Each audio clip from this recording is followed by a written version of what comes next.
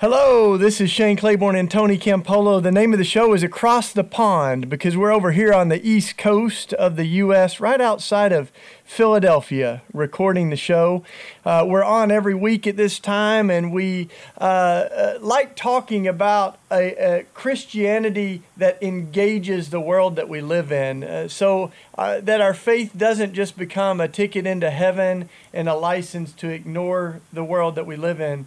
And we get to have a lot of great guests on the show. I'm really excited, Tony, about our guest this week. She's an incredible friend of mine. She's also been nominated for the Nobel Peace Prize. She's one of the most courageous people I've ever met. She's really humble, so she hates that I'm saying all this. But our guest is Kathy Kelly, and she's the founder of Voices in the Wilderness and Voices for Creative Nonviolence. She led and helped organize the Iraq peace team that I was in Iraq with in 2003. So we were there with an amazing group of people. Many of them were clergy and people of faith, doctors, veterans, and to be a presence against the war and sanctions. She's organized dozens and dozens of delegations in Iraq and around the world. And we got to go to Kabul and spend a few days with some other wonderful young people that we'll hear about. But first, welcome, Kathy. Thanks for joining us. Yes, welcome. And may I say, before she starts her thing, is that, we promote Red Letter Christianity. If you're not acquainted with the Red Letter Christians movement, go to our website, redletterchristians.org. We broadcast from Eastern University and Cabrini University out in St. David's, Pennsylvania. Eastern University is where I've been forever and where Shane graduated, and we make it a center for social activism. But go ahead, you take it now. Yeah, thanks, Kathy, for joining us. Well, thank you very much, both of you. It's a privilege to be on your radio podcast. What a nice word. So folks a lot of times ask, or I hear this a lot, Kathy, you may too, which is, well, all the talk of peace is wonderful, but what do you do with, in a world of ISIS and, extremism and all this, and, like sometimes we're asking a question that we aren't kind of starting from the beginning, and that's one of the things I have learned from working alongside you. When we were in Iraq, I remember one of the Iraqi men that we were with saying, Iraq has some weapons because you have the receipts from them. In the U.S. The Bell helicopters that were used came from the U.S. The 150 countries have had arms contracts with the U.S. So we've kind of helped create the environment of violence that we're now living in. So tell a little bit more about that, Kathy, because you've kind of seen that firsthand in some of the most troubled places.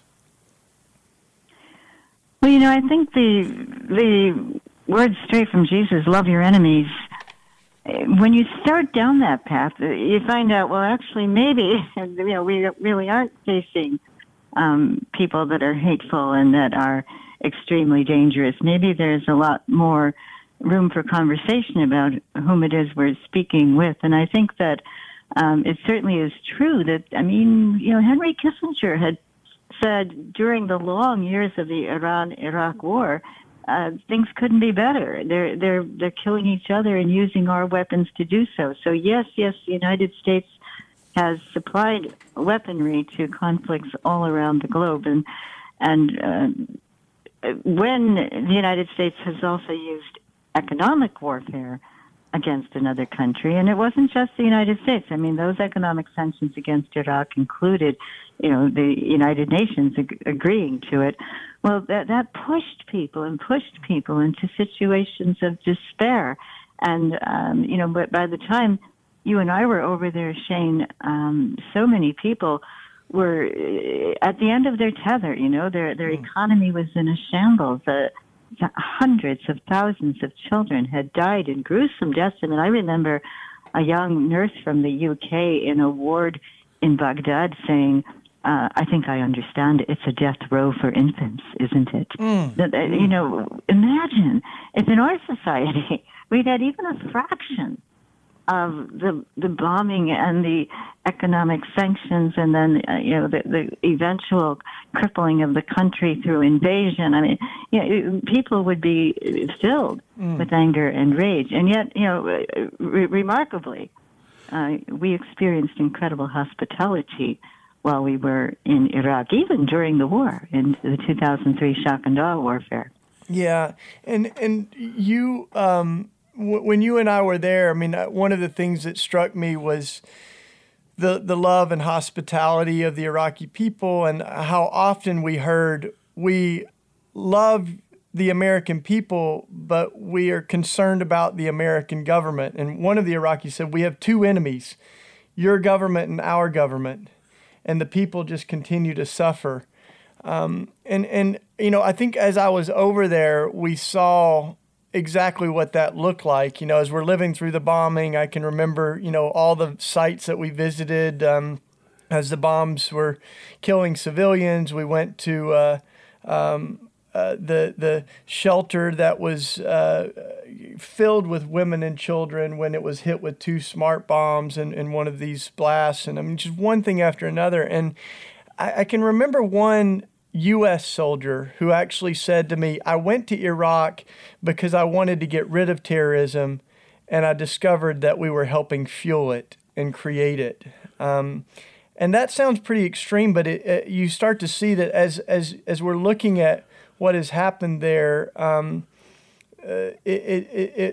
really is kind of what we're seeing. And you saw that really at this secret prison that what secret prison? Not just there's the Abu Ghraib, the really high profile one, but Kathy went to visit another one that Mr. al-Baghdadi that was recently killed was found spent some time there. So tell us a little bit about that visit, Kathy, and what we know about that prison now.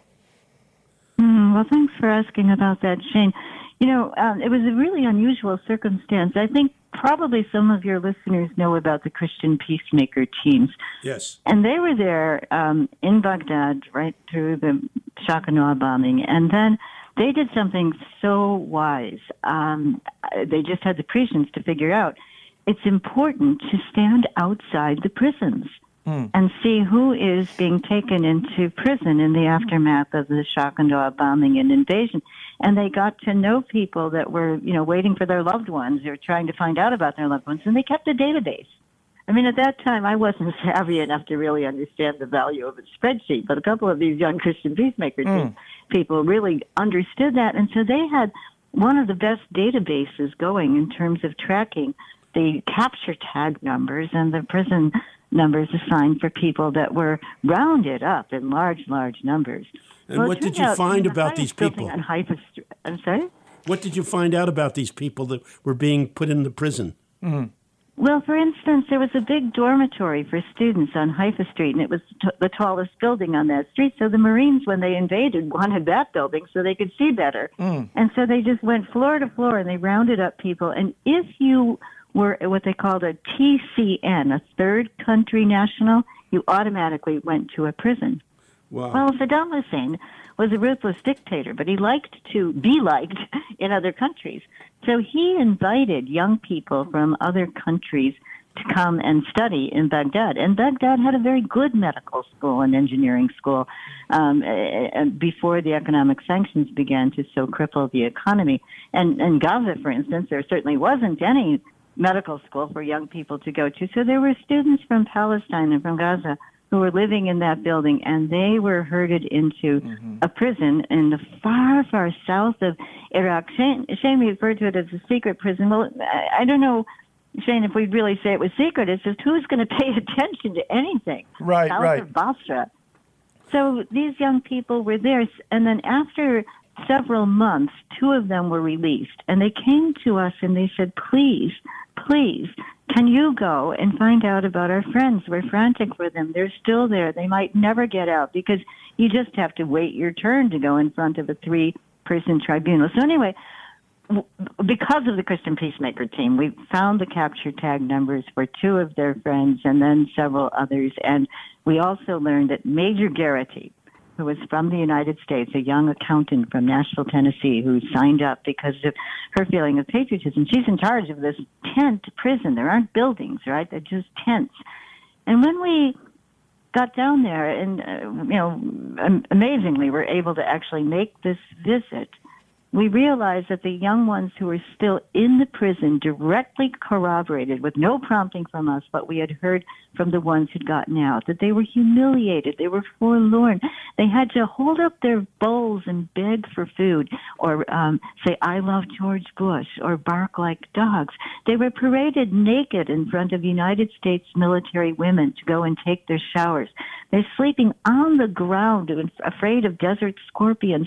There were 13-year-olds amongst them, and they'd say to the U.S. soldiers, "But these kids are, at risk of being abused or molested by other prisoners," and they were just laughed off. So they had grievances, and their families had no idea where they were. They had no contact with their families.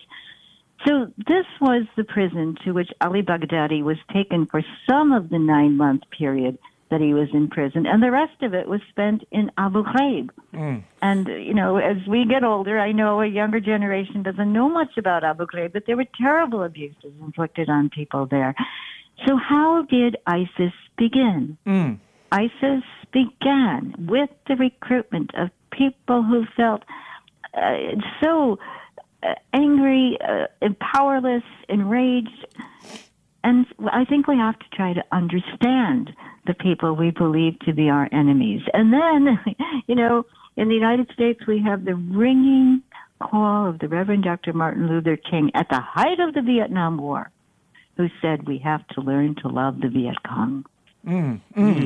So we got this is a Pure Fire with Kathy Kelly as our guest. And we're going to dive right back into it in a minute. But for those of you that might just be joining us, this is Shane Claiborne and Tony Campolo. Our show is Across the Pond. And on this show, we like talking about what we call red letter Christianity, because the old Bibles have the words of Jesus highlighted in red. And we like asking the question, what if Jesus really meant the stuff he said? One of the things that Jesus said is that we're to love our enemies, as Kathy Kelly has reminded us today. And a lot of us get to a point where you just say, I think it's impossible to love our enemies and simultaneously prepare to kill them. That maybe when Jesus said love our enemies, he meant we shouldn't kill them. And we think of the world that we live in, which, the message of loving our enemies might seem pretty radical, and people go, yeah, but what about this world of ISIS and things like that? And you think, well, the world that Jesus lived in was also a very violent world. Jesus was born as a refugee in the middle of a Herod's genocide, as he's killing the children in the land, separating kids from their families. And we think of Jesus' death on the cross, the martyrs that lost their lives, and they did it with love on their lips, even for those who are hurting them. They really understood that we can live in a violent world without mirroring the violence that is imposed on us. And there's no one that in my life that I can think that's embodied that as courageously as our guest, Kathy Kelly, who at some point you just say, what if we had as much courage for peace as people have for war? And that's what she's really taught me. She's a co-coordinator for this organization called Voices for Creative Nonviolence. Let me repeat that, Voices for Creative Nonviolence. And Kathy, if people want to connect with you and with that movement, how do they do that? Is there a website that they should go to? Could you speak to that just for a moment? Sure. We do have a website, VCNV. It's the acronym for Voices for Creative Nonviolence. And, our mantra of sorts has been where you stand determines what you see. And I think, as Shane said, in the life of Jesus, we continually see him going to hear from the people who are considered the least likely to be guiding other people. And I think it's when we try really, really hard to hear from the voices of people bearing the brunt of war, afflicted by war, it's there that we can learn a lot about not only the consequences of wars, but how to turn around towards something different. And I lately have been thinking about the country of Yemen a great deal because they're on the brink of famine. Weapons have been pouring into Saudi Arabia and other countries that are part of a coalition that has been relentlessly bombing people in Yemen. And it's true, the Houthis are also now using more and more sophisticated weaponry. But, there's one small village that I think of a lot. It's called Arhab. And people there were facing the horrors of drought also. And so they kept trying to dig for a well cooperatively. They managed to purchase a rig. It was a rickety old rig. And it looked like, this isn't going to work. We haven't hit water yet. And then one night, it was like eureka. They hit water. And the whole village celebrated. And I suppose it was mostly the men stayed up late at night and they were dancing and singing. They hit water.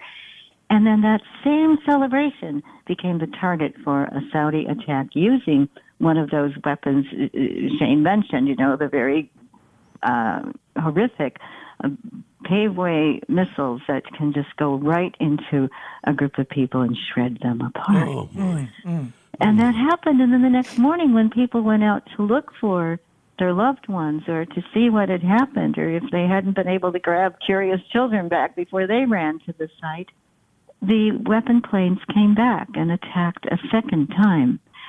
And so, the people in the village were doing what we should be doing, trying to cope with our shortages of water and clean air and the, catastrophes of climate change. And instead, we keep pouring our resources into the capacity to kill and destroy and create ever greater hatred. So, as you've said so many times, if we would listen to the words of Jesus as though, he really meant them and we could really mean them, what a different orientation we'd have. Yeah, go ahead. I was going to say, you and I talk a lot about nonviolence, and we say all the right things, but here's a woman that went to prison in 2004. Could you tell us a little about what happened and your opposition to nuclear weapons and the whole thing that happened down there at Fort Benning, which is a military training school? Could you tell us what happened and why it happened? Well, that military training school is still to this day training people primarily from Central and South America who go back to their own countries, and the tactics that they've been trained to use are terrible things: disappearances, torture, death squads, and sometimes out-and-out massacres. You can see the people indicted and convicted of these crimes listed on the rolls of graduates of that particular school. So there was a steady growth of a movement to shut down that particular school. And I had been part of a fast in the very beginning of that effort, and we fasted. I went for 28 days on water only, and that sort of helped deepen my sense of yearning for a different way. Anyway, coming back from the war in Iraq, I felt like, I want to be part of that community again that's trying so hard to put an end to war. So I crossed the line, and I was sentenced to 3 months in prison. And Tony, if you don't mind my saying, I spent a year in maximum security prison for planting corn on nuclear missile silo sites in the Midwest when I was a good deal younger. And, I don't think that was a crime. I think it was a good idea.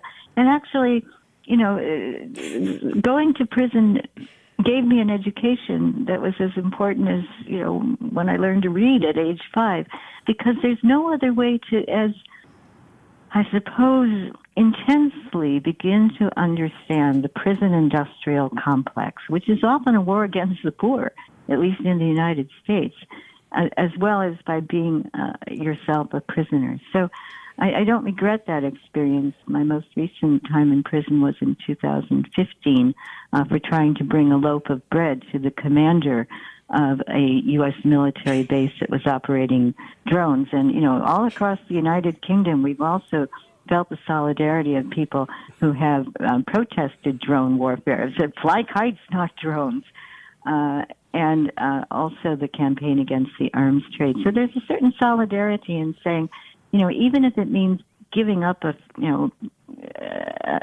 fraction of our liberty, if we can have a role in trying to liberate the world from being shackled to war making and weapon making, this is a good opportunity. I like how Martin Luther King said, when he first went to jail, he was troubled, but then he looked at history and saw what good company he had there. And you're a part of that cloud of witnesses, of holy troublemakers. And, I think of John Lewis, too, as he said, that's why we can smile in our mug shots when we go to jail, because we know that we're on the right side of history.